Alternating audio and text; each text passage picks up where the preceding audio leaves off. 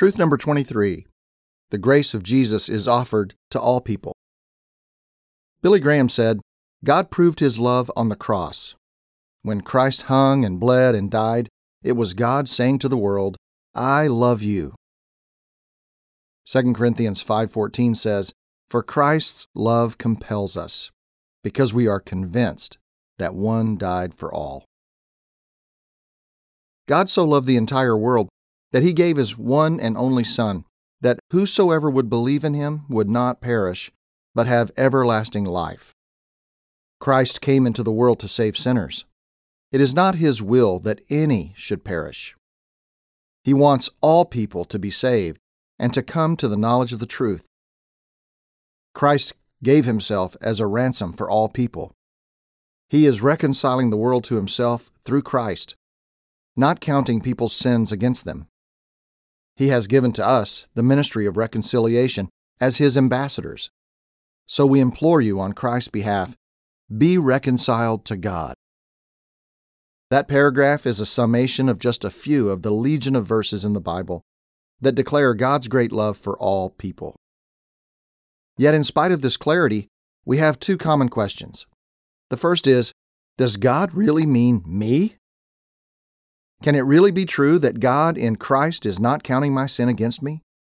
Is it really true that because of Jesus and through faith in Him, my sin is gone, off the scorecard, thrown away? This absolutely sounds too good to be true. But Christ died for you and your sin. All of it, forever. Believe it and thank God for it. Feel the tonnage of the burden of your sin lifted off your back and experience the freedom that is yours because Jesus credited it to you. Breathe in the clean air of deliverance. The second common question is, does God really mean him? We consider the most heinous acts of depravity, and we know that there are people who are simply too far gone. They have done too many sins that are too gross and in too great a volume to ever be forgiven by God. Yes, God really means them too. Moses was a murderer, but God chose him. David was a sexual abuser and a murderer, but God made him into a man after His own heart. Saul dragged Christians from their homes and supervised their executions at the edge of town, but God saved him and turned him into the author of most of the New Testament books. There are hundreds of stories in the Bible just like theirs. No one is beyond the reach of God's grace through Jesus. Not you, not anyone.